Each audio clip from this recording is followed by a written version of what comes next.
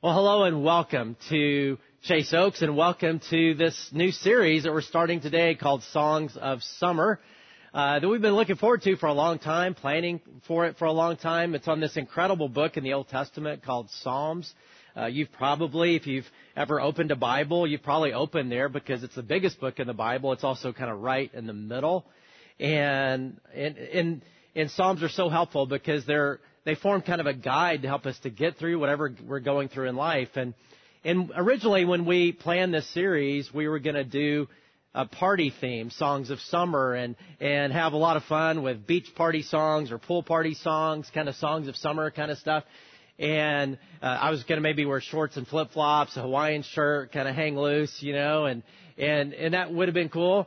But now that's all pretty inappropriate because we're just not in party mode right now as a culture.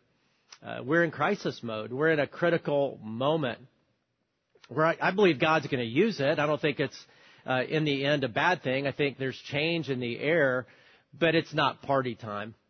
It's a time where we really need to look to the Bible as a guide to help us get through what we're going through right now as a culture. And that's what we're going to do is we're in this moment where the pain of racism and the indignities and injustices that it causes have surfaced. And how do we navigate? And I believe what we're going to look at today is a really helpful guide to get to healing and to get to action. Because one of the things that's really cool about the book of Psalms is they're so varied. There's 150 of these Psalms that come out of whoever wrote the book of Psalms. These are very heartfelt prayers that were turned to music, that were used as worship songs. We sang worship songs earlier. These were used in the temple in the Old Testament period. But they're very authentic and they're very raw. And because they come right out of different people's experiences, a variety of experiences, it's a really helpful book as a guide. Whenever you're going through something either difficult or you're celebrating something, Psalms is a great place to go almost any time when you're looking for a guide to say, man, how do I even think about this? How to respond to this? And today we're going to be looking at a certain kind of psalm that is one that is going to sound very strange to us. Because again, psalms are worship songs. Like these were songs that people sang back in the Old Testament era for hundreds and hundreds of years. And they're very powerful. But some of them feel really strange or are going to sound really strange to us in modern worship because they just don't seem worshipful at all. In fact, the kind of psalm we're looking at today is called a lament. And a lament, right, is where you're pouring out your heart to God, your feeling of anger or hurt or desperation, disillusionment even with God. And we don't do laments. Like in our worship and American worship, all of our songs are kind of, God's going to give us the victory and it's all going to be great and God is incredible and life is incredible and those are good. There's plenty of examples of those in the Psalms. But there's also this other category that we just kind of don't have, and that's lament. In fact, lament Psalms, there are 42 of them. Out of the 150 Psalms, 42 are lament. And we would look at those and think, well, you can't put that in a worship service because it doesn't feel very worshipful. And what that tells me is, since God is the one who ultimately chose these 150 songs to say, hey, that's worshipful, love it, that pleases me, that's awesome, that there's a disconnect between what we feel, what we think is worshipful, and what God thinks is worshipful. Lament is in the menu. I mean, about 1/3 of the songs in this Old Testament book are lament songs. Because what we're going to see today is lament is a very important part of our journey with God, a very important part of our Christian journey. And in fact, in what we're going through right now as a culture, if you and I as a culture and as a church and as individuals, if we don't allow ourselves to sink into lament, then whatever learning, whatever change, whatever way we're going to do life differently, do relationships differently, is not going to be very deep if we don't allow ourselves to sit and lament as part of the process. Now, some of you are pretty good at that. You're kind of like Eeyore, in the characters of Winnie the Pooh, and you're, a little more melancholy. And so, being a person of lament may be not so difficult. If you know me very well, I am not good at that. It's actually a problem. It doesn't seem like a problem, but it is a problem that I have a hard time just feeling sad and allowing myself to go there and sit in disappointment.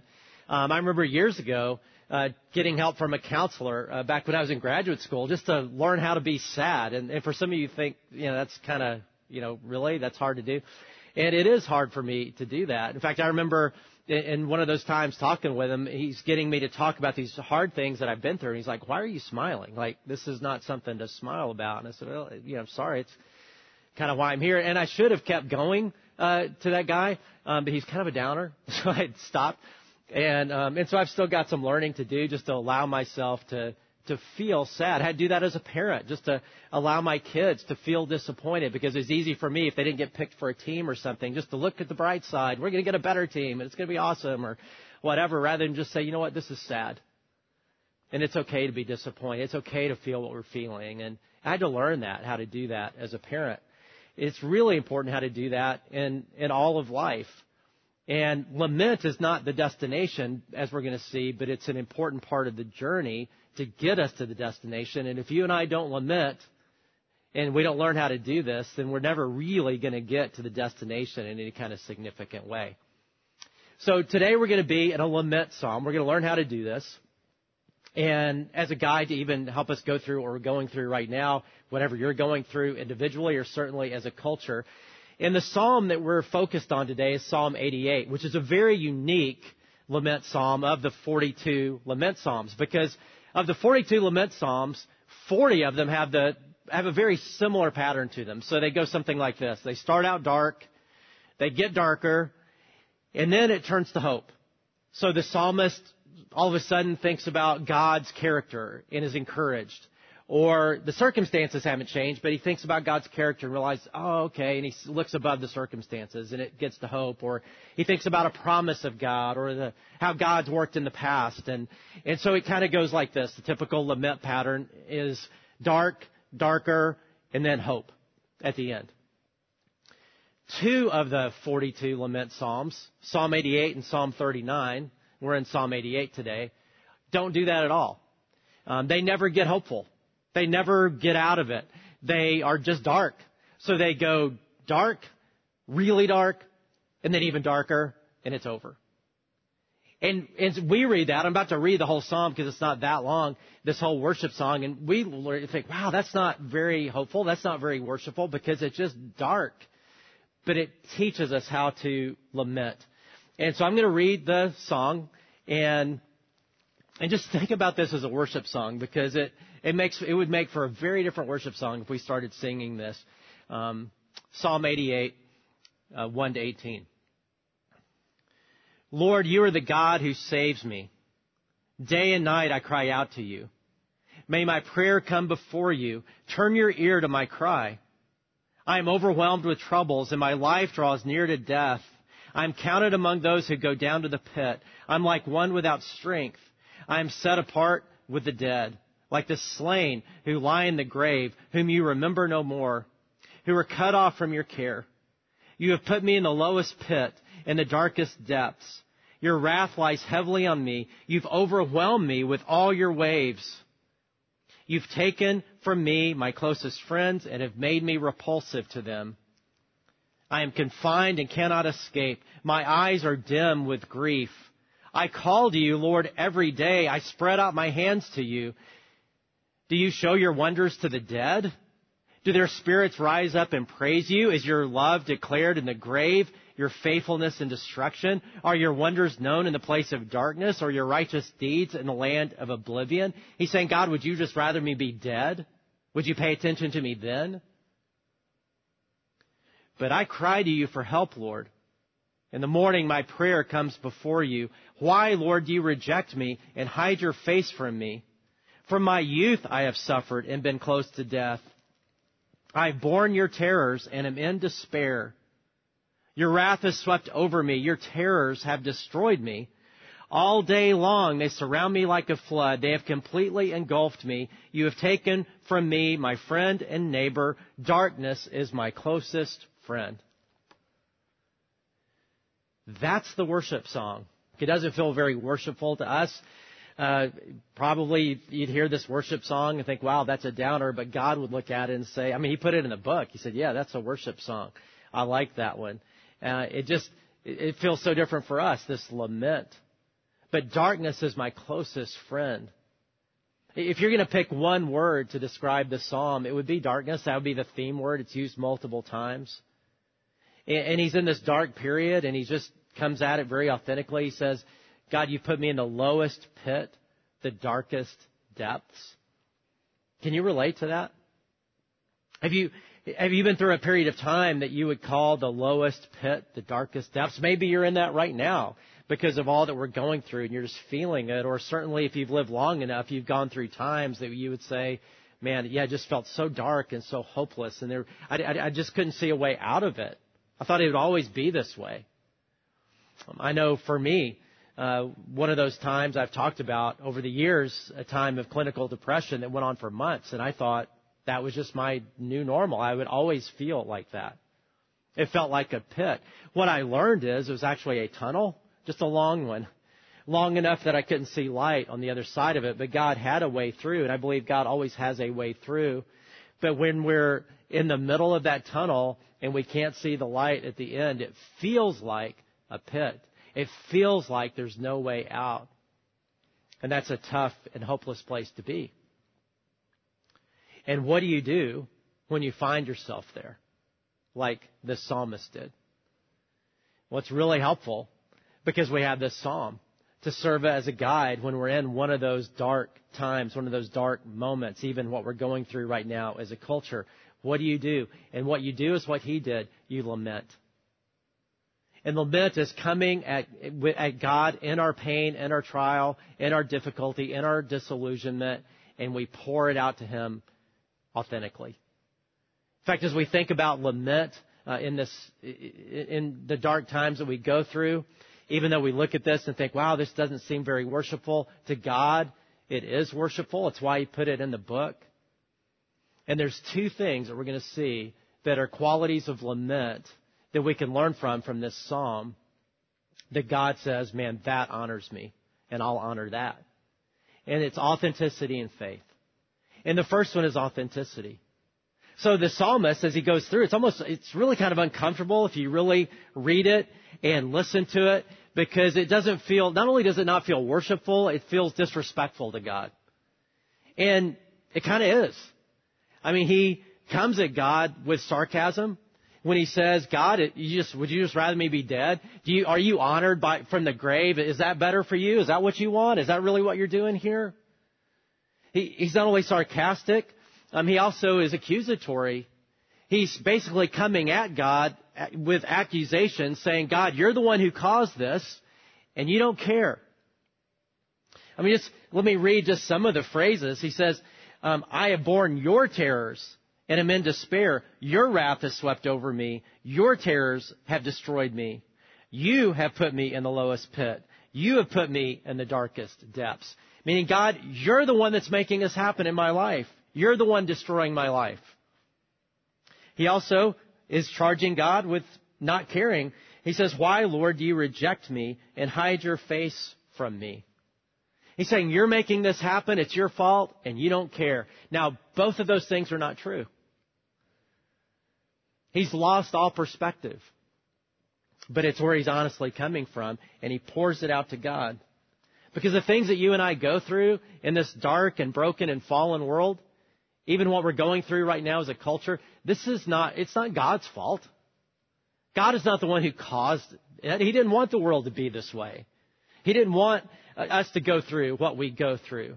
I mean, that's the big story of the Bible, is that, God created us, human beings, to be in the Garden of Eden, to be in perfection, to be in a place where there's no suffering, there's no disease, there's no sickness, there's no death, there's no racism, there's no injustice, there's none of that.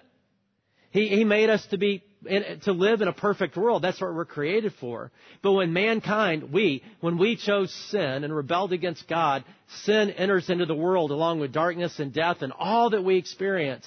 God didn't make that happen. We did. But because we're made for perfection, it still throws us for a loop every time we encounter the darkness, every time we encounter all that we go through. And God could have just left it like that, but He didn't. In His grace, He intervened. Jesus took on humanity, became a human being to live among us, to begin His redemptive work. One day Jesus will return. He'll make the world perfect again. There'll be no more death, disease, despair. There'll be no more racism. There'll be no more injustice. There'll be no more indignity. And not only will He do that, but because He wanted to help us in the meantime, the reason Jesus hung out on this planet as long as He did, Hebrews tells us, is because He cared so much that He wanted to know what it's like to suffer. God wanted to know what it was like to suffer like you and I suffer. And Hebrews says, therefore, He can be a sympathetic high priest. And when we come to Him, He knows what it's like to face pain and suffering and indignity, even murder against Himself. And so that when we come to Him, He knows what it's like to be us. He knows what it's like to suffer. So does He care? Yeah. Did He cause all this? No. But from this guy's perspective, he's lost it. And God seems to be okay with that. I mean, you look at this and you think, how could God not be offended? I mean, why wouldn't God just send a lightning bolt and go whap, end his life? But not only does God not do that, He says, hey, you know what? This is a great song. Let's put it in the Bible. Let's sing it in the temple. Let's make this a worship song. Kind of crazy, isn't it? But what does that tell us? It tells us that what God wants from us in our worship and our relationship with Him is authenticity. He doesn't want fake. For us to come in worship and prayer to God, it's not denying reality and acting like reality isn't real and acting like we're not feeling what we're feeling and just putting on a plastic face and saying, I'm happy, happy, happy all the time. That does not honor God. He knows what's in our heart. He wants us to come in our hurt, in our disillusionment, in our pain, in our anger, whatever it is, and come before God authentically. And He can handle it when we lose perspective. What He can't handle is fake. He knows we're going to lose perspective. In fact, in another Psalm, Psalm 103 says, the Lord is compassionate and merciful, slow to get angry, and filled with unfailing love. The Lord is like a father to His children, tender and compassionate to those who fear Him. For He knows how weak we are. He remembers we're only dust. He knows we're going to lose perspective. I mean, how could we keep perspective? We don't have the big picture like He does. And as a loving Father, He's okay with that. Again, He's just not okay with fake. And so therefore, when we're going through what we're going through, He invites us to come authentically to Him and honors Him. The next part of lament that honors Him is faith, authenticity and faith. And it's probably not faith the way we might think of faith. A lot of times we think of faith as, well, I'm going to push aside my feelings and I'm going to trust God and and again, that's not genuine faith. The kind of faith that honors God is one that's authentic, but we come to God in our authenticity to say, God, it's not okay, and I trust You that it's okay not to be okay, and I'm going to come with You in my not okayness and my disillusionment, but I am going to come to You, and I'm going to keep coming to You, and I'm going to keep coming to You, and I'm going to keep coming to You. And that, God would say, is great faith that honors Him and that He will honor. I mean, this guy just keeps coming at God. I mean, the evidence of his faith is prayer. It's not pretty, but he just keeps praying. Night and day, he says. Day and night. Every morning I come to You. Constantly, all the time, I'm coming to You. Even though he's hurting, even though he's disillusioned, even though he's angry at God, what does he do? He keeps coming. He keeps praying. He stays in the game. And it's that kind of faith, that kind of prayer that honors God. So what does all this mean, right, when we go through what we're going through? Well, it means we lament. That we come to God authentically, and the very fact that we are praying is an act of courageous faith when life is so disillusioning and we've lost perspective and lost the big picture and we don't know what to do. Well, what do? We come to God and we lament. Lament is not the destination. The design isn't that we spend our whole lives in lament. And the guy who wrote this psalm didn't do that. His name is He-Man. You may think of the cartoon from back in the day. It's literally He-Man, H-E-M-A-N, who wrote this psalm. We actually know about him because he's talked about in the Bible. He was the big worship leader of his day in a really big time in Israel's history. He was the big worship leader under David, King David, and Solomon when the temple was built. He was the guy. Like, he would have worn skinny jeans and, today, and been one of those worship leaders that has cool tennis shoes, and we'd buy his, you'd put him on Spotify, and everybody'd be like, wow, that's amazing, incredible worship leader.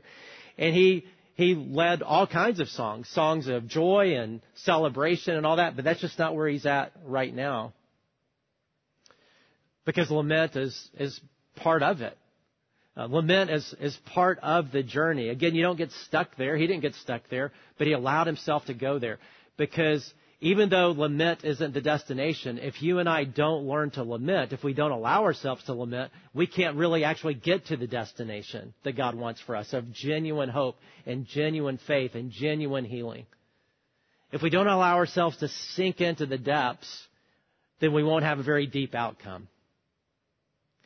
Now, what does that mean for us right now as we're going through what we're going through in our culture?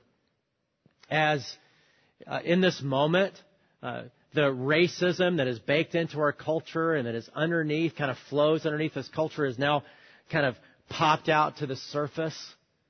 And people, all of us are seeing it in such a raw way. And it's a cultural moment that's a very unique moment. It is a time of lament. It's a time of difficulty.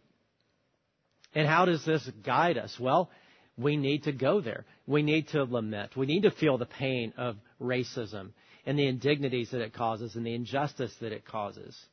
We need to allow ourselves to sink into the depths of that. Otherwise, whatever change comes out in our hearts or in the world won't be very deep.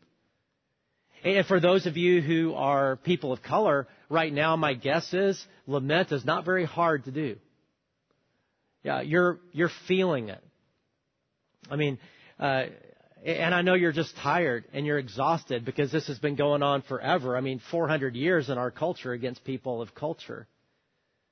As racism has just kind of continued on and on and on. And yet, okay, it's bubbled up with the deaths of Ahmaud Arbery and Breonna Taylor and George Floyd.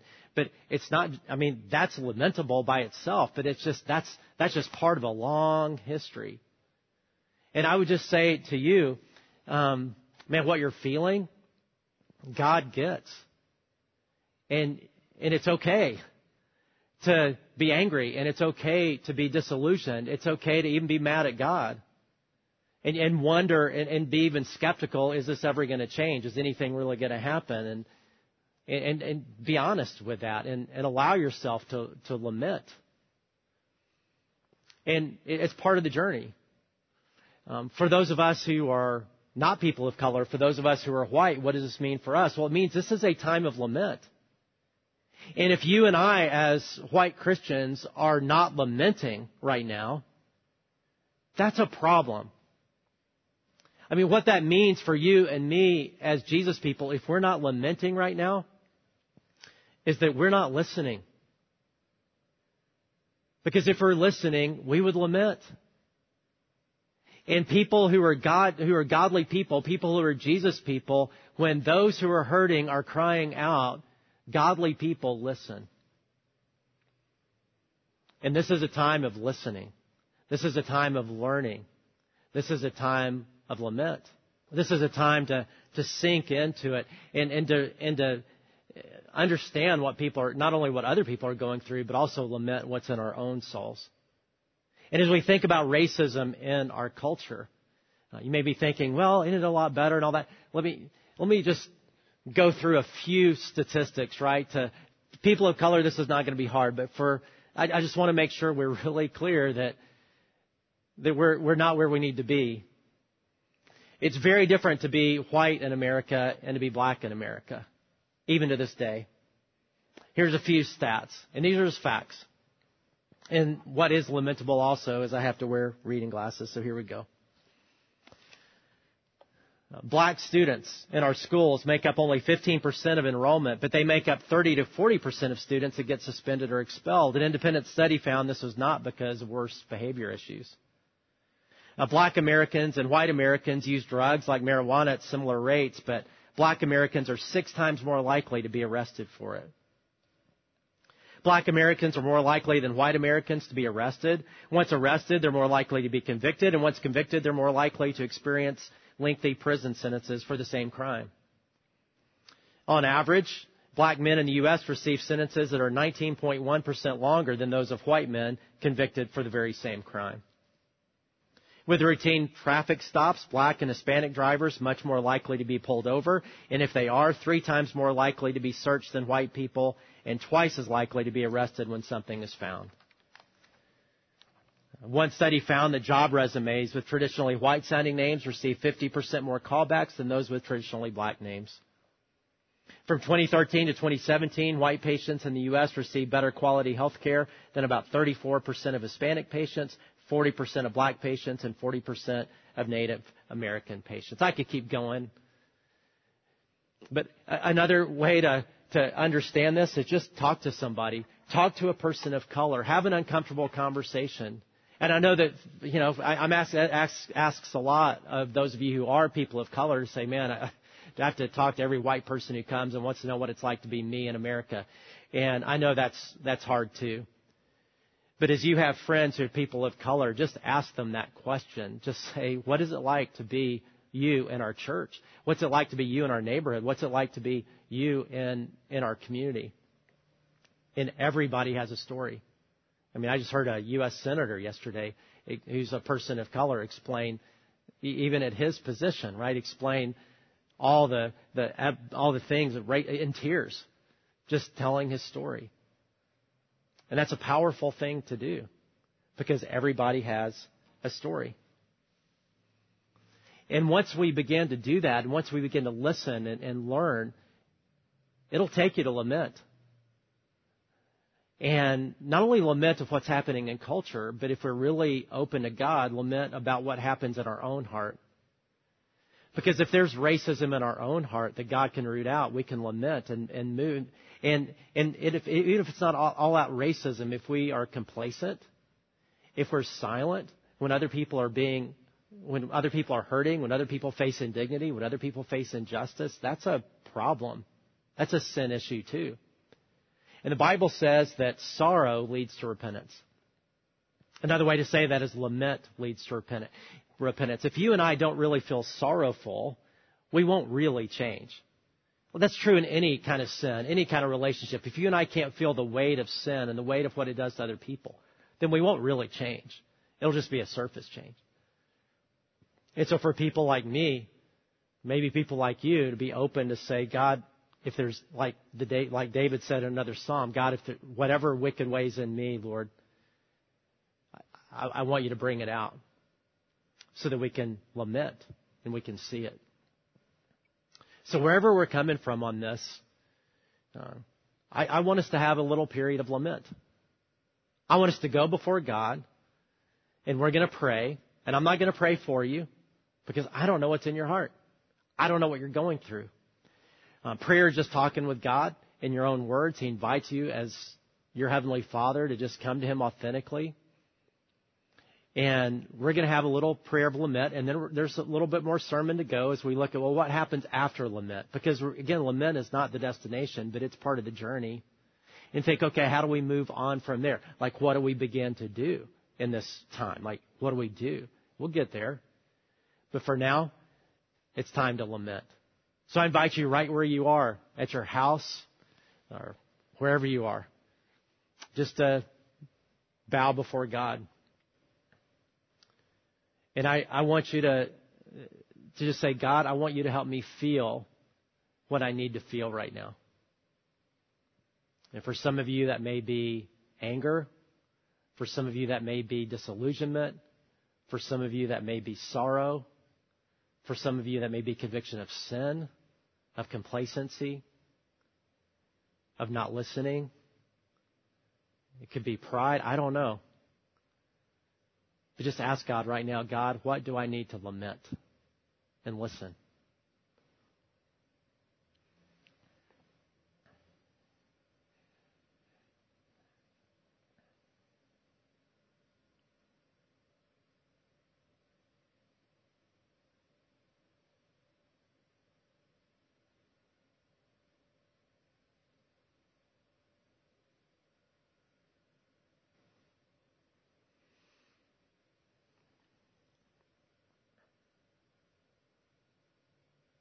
God, we come to you now in a tough time where so much is lamentable. And help us to not skip this part of the journey. God, I pray that you would help us lament the pain of racism with all the indignities that it brings. I pray that you would help us lament anything else we're going through right now that is so dark.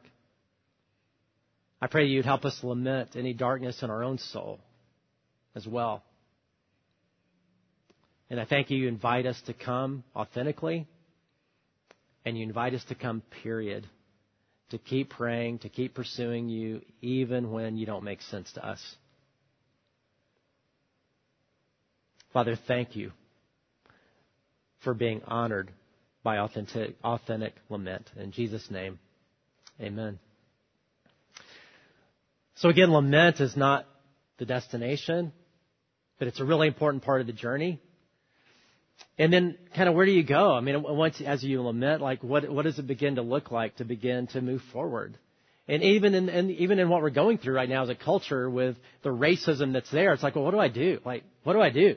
I mean, it's a big problem. Like, what can I do? And well, God, there's actually a lot we can do. And I had a conversation with Ryan Leake, our teaching pastor, last week. He called and it was so cool. He just said, man, how are you doing? And I said, man, you're asking how I'm doing, as a person of color, asking me. And so we just have this talk, man, how are you? We have this great conversation. It was so helpful that, I thought, man, would you be willing to just do an interview with me and just help us as a church know how we can just move forward? Like, what is it? What are some things that we can do to move forward in a healthy way? And so we had that conversation, and let's watch that now. Well, Ryan, thanks so much for for one, being on our teaching team, being on the team. You're so amazing, and I know if everybody out there was in the crowd, they go, to appreciate you, and they're probably doing that from their house, yeah. But as you know, we've been talking about lament and the importance of that in this moment, and which leads to change, leads to deeper change. It's part of the process, but it's not the end of the process. And so I know it's not all completely clear how to move forward in this time, but we had a great conversation. It was so helpful. And so I wanted us to have this conversation for the church. And that is just, man, how do we move forward as individuals and as a church in this moment? Yeah, well, I mean, it's hard. It's hard to know what to do, and we can give ideas as to what leaders should be doing, but then there's just the people that are just kind of sitting there going, well, what am I supposed to do, on a daily basis? I think a big question right now is, what do I post? Do I post? Do I not post? There can be some fear around that, and I think one of the things we have to do next is I think we have to be authentic no matter what we do, and I think that there can be this idea of, let me just say the right things so that nobody will be mad at me. But you can actually post the right things and still quietly be a racist. Yeah. You can post the right things and quietly have biases. Mm-hmm. You can post the right things and still be ignorant. So I think no matter what, I think we've got to be authentic.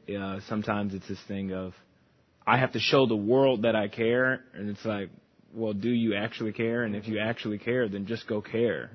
Go call someone. I don't think we always have to make it this public relations statement that I have a bunch of Caucasian friends that are like, man, all right, I'm going to speak up. I'm going to speak up. And then they, Google a Martin Luther King Jr. quote, and they just put that on their Twitter, and they're like, I did it. Okay, I posted it. And I'm like, man, like, there's some other things that you could do to, there's other ways to show that you care. So I think that's one thing.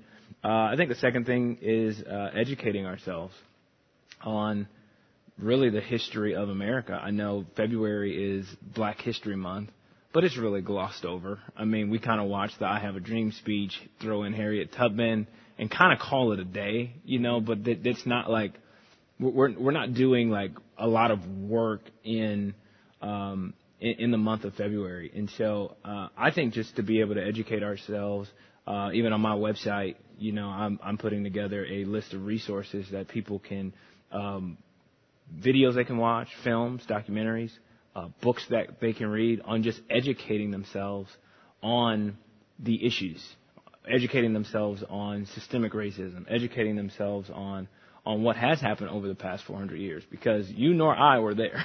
Yeah. We're here now. Right. And sometimes we're going, how are we supposed to fix the past if we don't actually even know what the past is and what the effects of the past has on our future. So I think educating ourselves is a big deal. And then the thing that I think that you've done tremendously, that I think we all could do even a little bit more, is lend your privilege.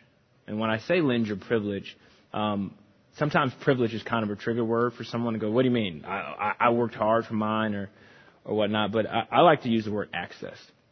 And when you're lending your access to somebody, you're giving them an opportunity to come up. You're giving them an opportunity that they normally wouldn't have had on their own. And so I am a person that has been given a lot of access and a lot of privilege to do things that most African Americans are never given the opportunity to do. And so I think one of the things that we can be doing together is looking in our world and going, man, who could I lend some access to that maybe they didn't have access to education. There's people that I'm helping start businesses right now. They're going, I didn't go to business school. I did go to business school. Mm-hmm. I was privileged to be able to get an education and be put in a position to do so, where there's a lot of people that aren't in that position. And so I think people in position that have been given access, I think it's our duty to lend that to someone else. Growing up in the Chicagoland area, I went to a private school. My parents didn't have a lot of means. There was a Caucasian family that used to just bring me lunch to the school. They'd take me into their house. He was a senator in Illinois. He would teach me about politics. He taught me about business. Again, he never posted it on social media. Nobody saw us together. But they invited me in their home and gave me access to information that I never would have had otherwise. And my parents are great. They just didn't have means and privilege and access. But somebody lent me access along the way that allowed me to be who I am right now. And so I think whatever we can do to open our homes, open our access to others to say, hey, I want to be constantly looking for how I can be of help to somebody else, I think is how we really can move forward. And lastly, I would just say, I think we got to give each other a lot of grace. We're trying to figure this thing out. Mm-hmm. None of us are doing it perfectly. None of us are perfectly crafting statements. We're trying to be human beings. We're trying to understand. And I think we just got to give each other a lot of grace as we have some of these conversations. And so sometimes it might be awkward. Sometimes it might be uncomfortable. But I think in this season, we should be people that do a lot of listening and give each other a lot of grace when we say the wrong thing. Well, that was so helpful. Thank you. And so authenticity, education, access, grace. Yep. And on the education part of it, RyanLeak.com. Yeah, RyanLeak.com. We also, on our website, we'll have a link to that. And we're also putting a guide on the website. You'll see how to talk about this with your family, how to educate yourself further, how to talk about this as a group. And we will link to the resources that Ryan has on his website as well. That's so important right now to be having those conversations. Yeah. Access, too. So we're going to be working that. And we already actually do a number of things as a church to help provide access for people who don't have a lot of that. But we're going to up our game on that significantly over the months ahead. So you'll be hearing about that. And in fact, it's pretty cool. It'll be a different kind of church a year from now than we are now, and I'm excited about that. Yeah. And so we'll keep working it. Yeah. And another thing we're asking everybody to do, you'll hear more about this later, so I'll just mention it.